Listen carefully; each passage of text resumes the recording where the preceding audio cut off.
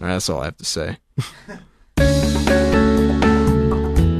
This program is a production of the Reformed Forum, online at reformedforum.org. Welcome to our newest program, Philosophy for Theologians. My name is Camden Busey.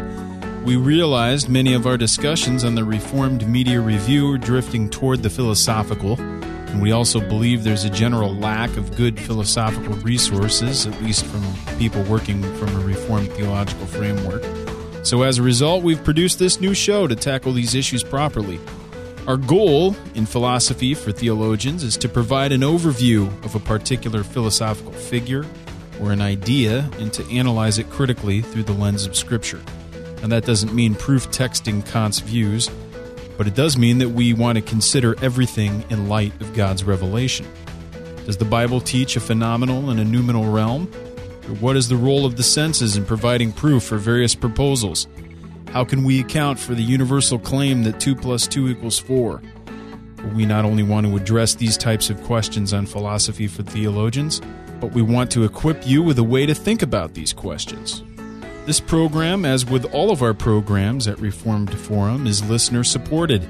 We have been growing quickly and have now incorporated as a nonprofit organization in Pennsylvania, and we're currently working on filing with the IRS for 501c3 status, which will allow us to accept tax-deductible donations. If you are able to support our work at Reformed Forum, please visit reformedforum.org and click the Donate Now button at the top of the page. You can also send us mail at P.O. Box 27422, Philadelphia, Pennsylvania 19118. So to begin our new program, we have combined several clips of a larger philosophical discussion. These clips generally are not as constructive or instructive as future episodes will be, but we offer these as a sample of general philosophical theological engagement. So joining the discussion today are Jared Oliphant, who is Director of Admissions at Westminster Theological Seminary, Jonathan Brack, who's admissions counselor and a student at Westminster, Bob LaRocca, who is also a student at Westminster, and Nate Shannon, who's a PhD student at the Free University of Amsterdam.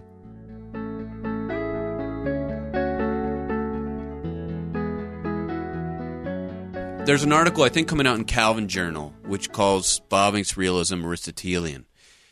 My argument is, you read it, you pull Bavinck's Realism out of context, you can do whatever you want with it. You put it within the context of the Prolegomena, and you take Bavinck's repeated his description of what it means to write theological Prolegomena, his intention throughout the Prolegomena, which is at first a negative apologetic. It's Van Tillian. He lays down a negative apologetic. Each chapter starts with a historical overview of a topic, negative apologetic, and then the section will conclude with a reformed view of things. So I think the case can be made that his realism is a negative apologetic against radical empiricism, radical rationalism, and he shows how rationalism leads to absolute idealism. Empiricism, they both self-destruct. And then he says, but all knowledge starts with, right? With sure. What? With all knowledge starts with sensibles. With sensibles, and that's fine. Kuiper says the same thing. Yeah, but that doesn't mean it starts there. But even Van Til will say that there's a what is it? He distinguishes between a starting point and a presupposition or something. Epistemological versus psychological. Yeah, you can make epistemological any versus psychological, and then in the end of the volume, as you read forward towards the end of the volume, Bavinck will say that the principle of analogy between the subject and the object of knowledge is the logos of creation. So I think that if you allow the whole volume to speak at once, this theological context supports his realism. On what grounds? The question is, on what grounds does he say that realism is first in knowledge? Right? That's the same question we ask. On what grounds? So a philosopher comes to us and says, realism is first, dude. You can't deny that everything around us is real, that my observations are valid. And Reid says word for word. That's what Thomas would do. Sure. Anybody. The guy who works at Wawa will do that. And then our question is, on what grounds? if you only take that realism section out of Bavinck, which is less than 3 pages, I think, then you can call him the guy at Wawa, or you can call him a Thomist, or you can call him an Aristotelian. But if you ask, what is the whole project of the Prolegomena, and how does Bavinck account for that real? In other words, it's unfair. What is Bavinck's realism? If you ask that, then, okay, Bavinck, what's your realism? His realism is a creational realism. And what's his doctrine of creation? That the logos is the principle of similarity between the subject and the object. The difference is, though, what Van Til was critiquing about is it's not a revelational realism. And that because Bavinck does have Thomistic tendencies, because sensibles are the starting point. Because sensibles are the starting point of knowledge. A Thomist would say the reason why sensibles are a starting point of knowledge is that the intellect has the ability to abstract universals from sensible data. Yeah. But we don't. We don't have that ability because that whole ability has been criticized by. What's wrong? No, but Bavinck will say we do have that ability, and based on, or we can say we do have that ability, and based on what? Closer. Bavinck says the principle of similarity is the logos. But that's the difference. Is that's an analogy, but that's not where Van Til is going. What Van Til is saying is that essences are revealed to us through sensibles, and they reveal to us. Sensibles reveal to us their essences, which first and foremost is something like created, or analogous to it's being analogous to God. I don't think that. If you take a full account of the Prolegomena and the doctrine of creation, which comes in the second volume of the Dogmatics, I don't think that would contradict Van Til.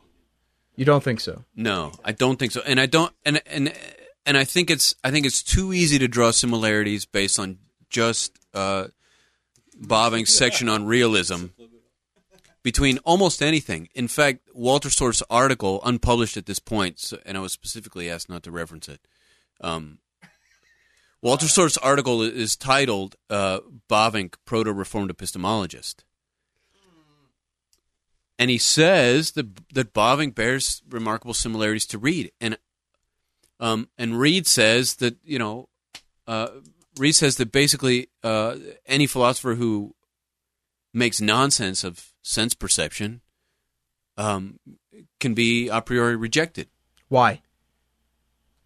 Because you have to do so using sense perception, and you have to do so using the own you're going back. The constitution of your. That's the forked view of current day realism. You either have a Thomistic view which respects the intellect, or a Reidian view which respects perception.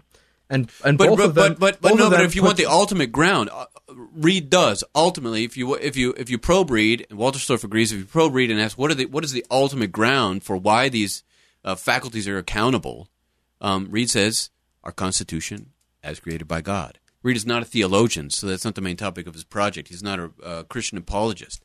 But you push Reid, that's why, and he says explicitly, God-given Constitution. Similarly, Bavinck's... the issue with that Constitution, though, for Reid, he doesn't have the same kind of categories of thought.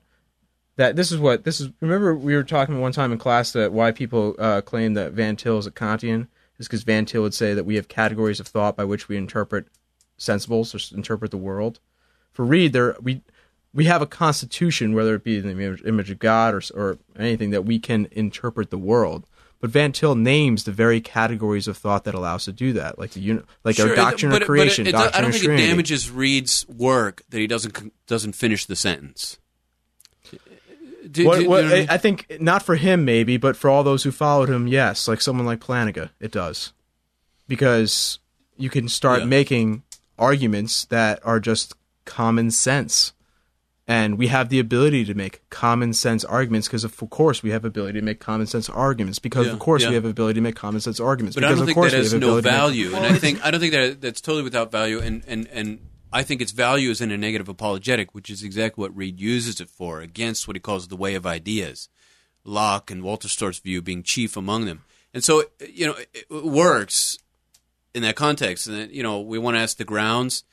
And the other point I was going to make is that, as far as this Constitution and the faculties and all that stuff, Bavinck's, if you ask, okay, the realism, well, how do we know that? If you if you ask, well, what's this human constitution that you're depending on Bavinck, then you have to go to Bavinck's anthropology, and it is a total imago Dei anthropology. Yeah. He has like a 4.5-point section where he says everything about the human being, based on the doctrine of creation, reflects the imago Dei, and he says the body, the spirit, the soul, all the human faculties, and to say that he's Aristotelian or whatever, anything other than a revelationally based realism is to discount that biblically based anthropology. So you have to include that if you're going to say, well, how does he account for the realism based on a biblically based anthropology, based on a logos based doctrine of creation?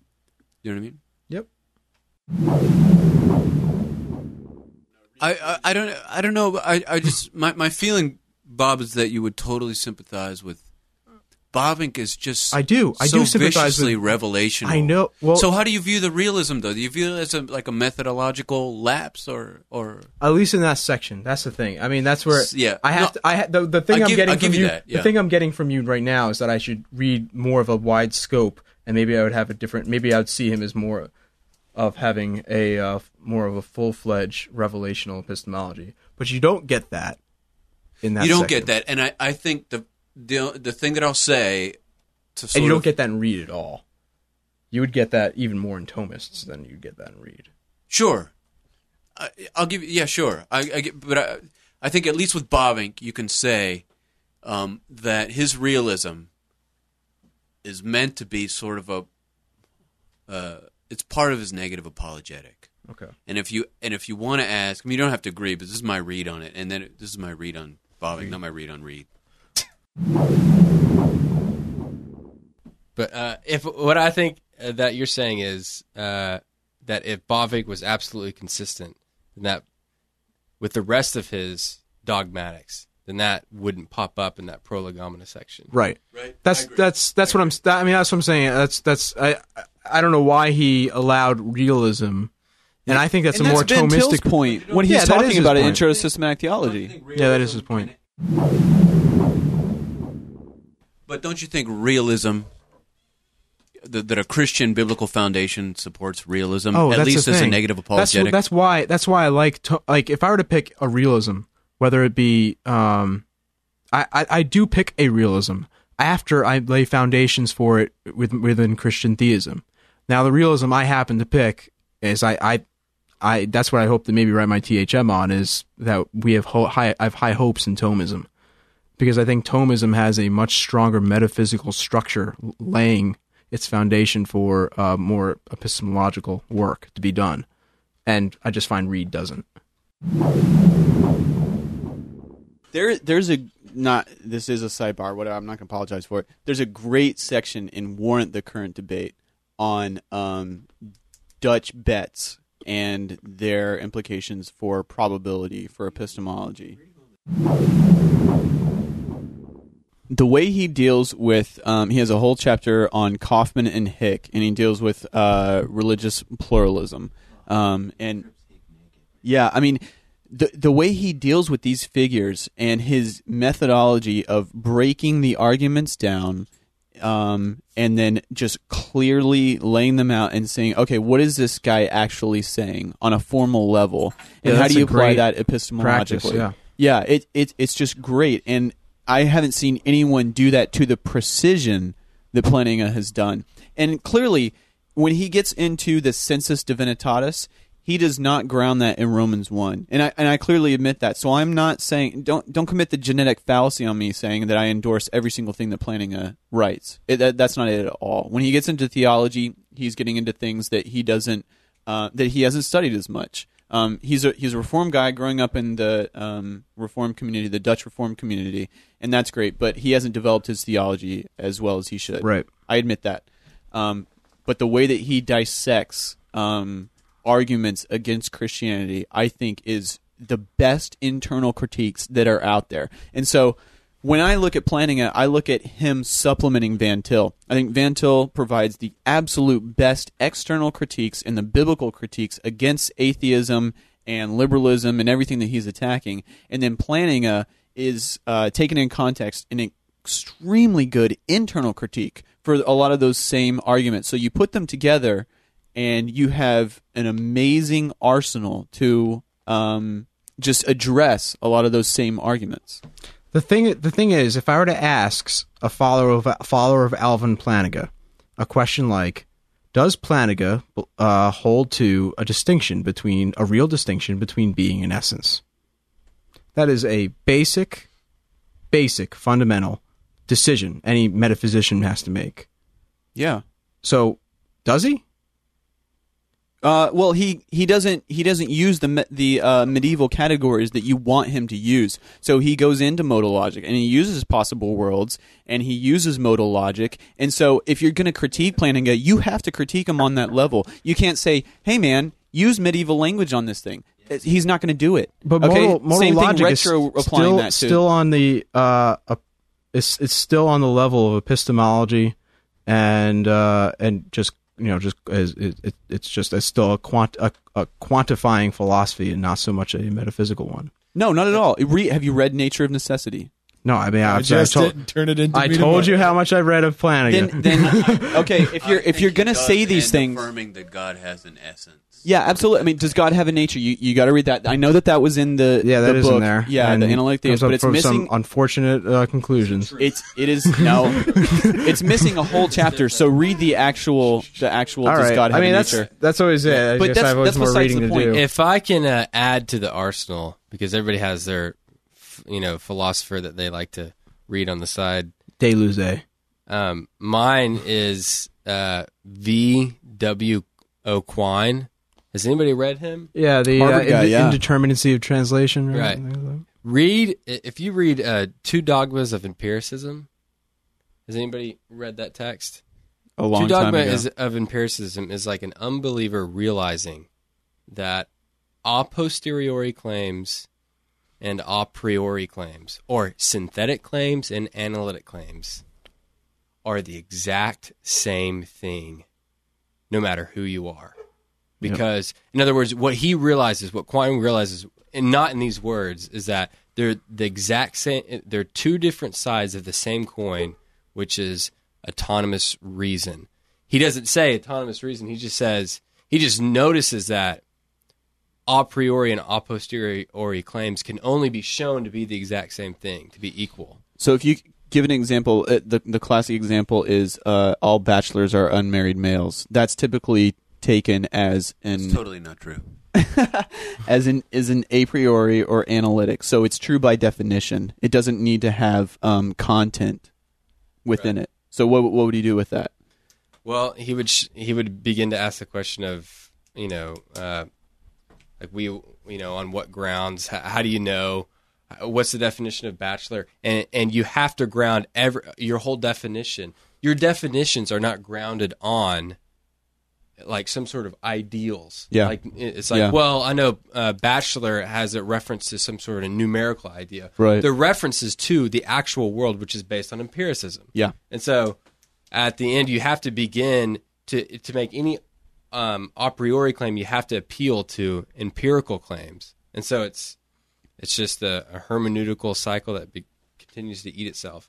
And that's great. I think that's totally true. Yeah, absolutely. And so the funny thing is that he points that out, and then at the end of the day, it's like, okay, what do we do then, Quine? Like, what's the answer? Like, thanks for pointing that out. And his answer is a kind of similar to kind of Kuhn, but it's sort of web of beliefs. It's like everybody has a sort of web of belief, and it goes off, and it starts logical positivism, and then ends up absolutely postmodern, sort of looking like Derrida or Strauss. Yeah. And so it's silly because it starts one way and it ends the other way, but it's great as far as the fact that he makes the point clear using analytic argumentation that a posteriori claims and a priori claims are just two sides of the exact same coin. Yeah. Well, so I'm like, when I see that, I'm thinking that's a Van Til pox that he puts in everybody's house, but he does it because he has, a grounded revelation in which he can do it. Yep. So if you take that's I think that's great. If you take that and then put it into the Christian tradition, what would a purely analytic statement look like? And if you assume that has no a posteriori or synthetic qualities, you would have to take that completely out of creation altogether. And so, what in the world would that look like with no reference to creation whatsoever? It's absolutely impossible. We are created beings. We must derive our knowledge from. It would look like this: infinity plus infinity equals God. Does Plantinga get into divine exemplars or divine ideas being the exemplar variables in our logical formulas? I don't know if he says those terms explicitly. Maybe the closest thing that he does is in Does God Have a Nature? He deals a lot with divine identity. So if he affirms essences, what are they? They are something has an essence if that property exists in every possible world. So, in other words, it is impossible that this being exist and not have property X. So, for example, whatever the essence is of you, that we haven't figured out yet. Let's say obstinance. What is Bob's essence? Nobody knows. Nobody. But no, seriously. I mean, when we say Bob and we don't say Camden, what do we mean by that? So let's boil it down. Could you have had blonde hair? Yeah, I think so. Could you have derived from your biological parents or not? Is that essential to who you are? And so, regardless of how you figure that out, let's say that you had to be you had to have been derived from your biological parents. What lets me appreciate Thomism is that it seems to be far less, when it starts defining essences, it defines them as potencies, and they are potencies, they are things that are able to exist, and they're able to exist because they have pre-existent divine ideas as their exemplar, and then they're actuated by efficient cause giving them being, right? And so in this way, essences take on... So what would you do with unicorns? How would that fit in? Those are exemplars. Are you making fun of my PJs, Jared? Those are Your Lisa Frank folder. Those are essences that have no being.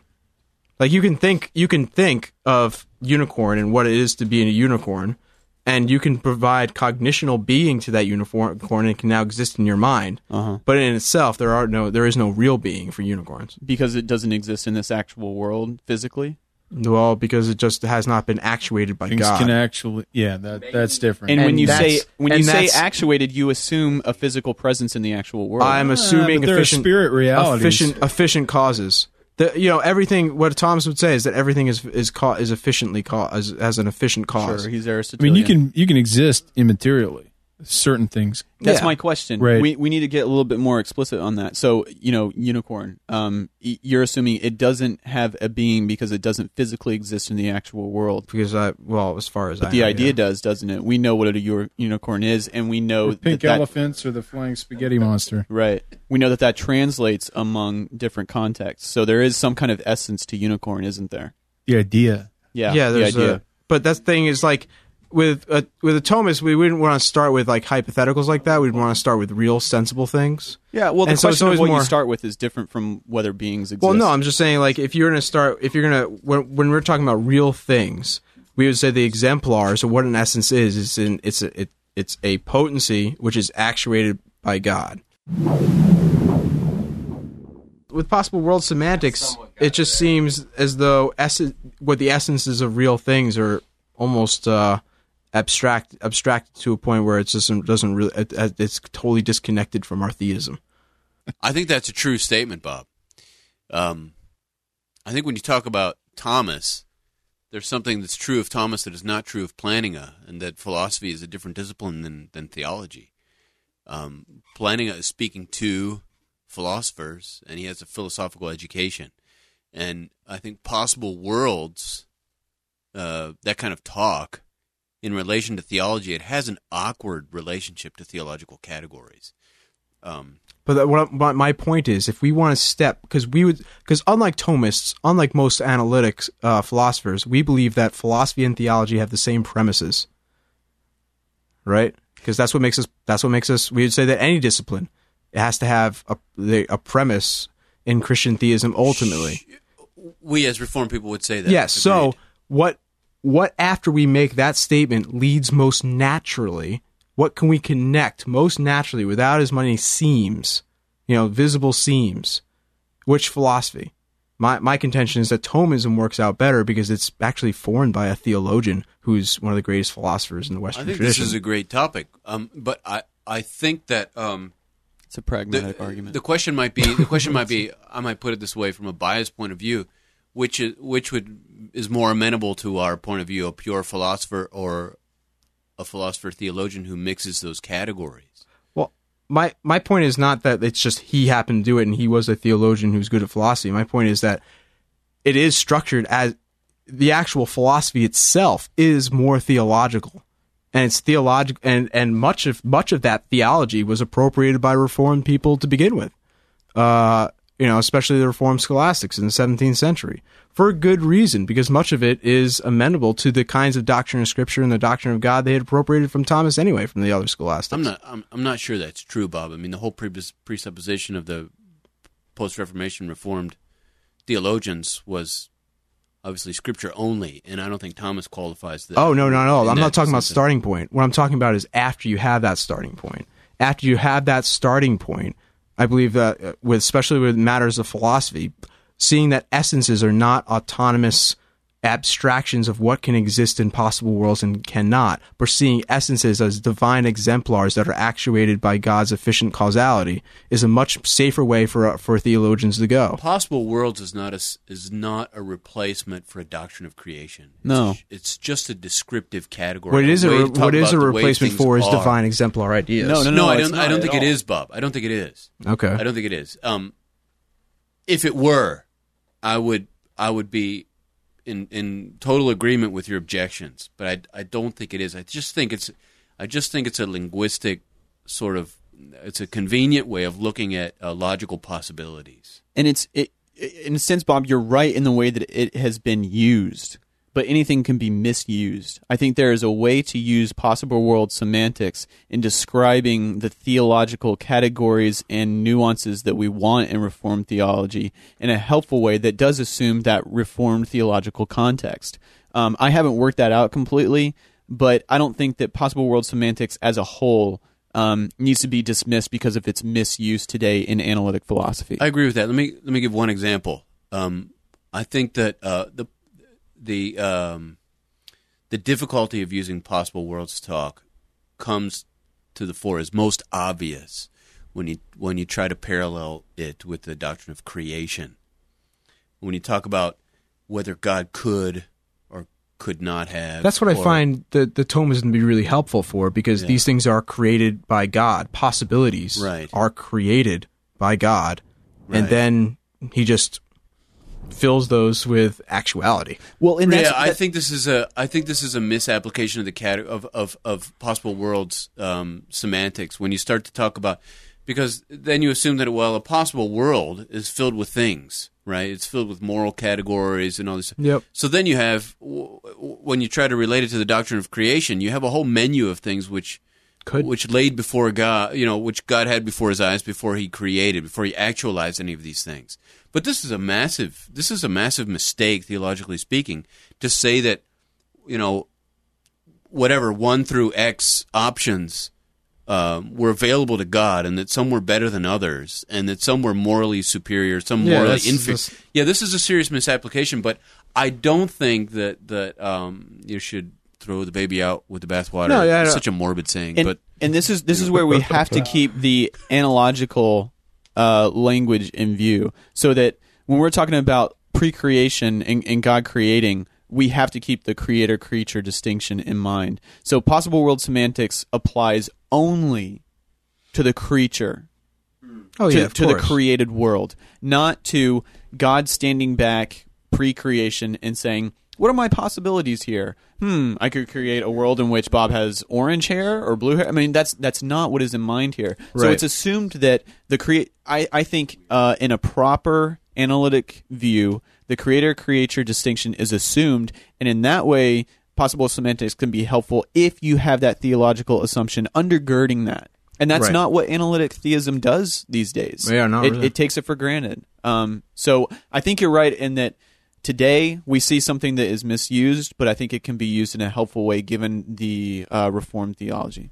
And when you do that, it ends up kind of looking like Thomism anyway, because what you're allowing is that spoken like a true Thomist.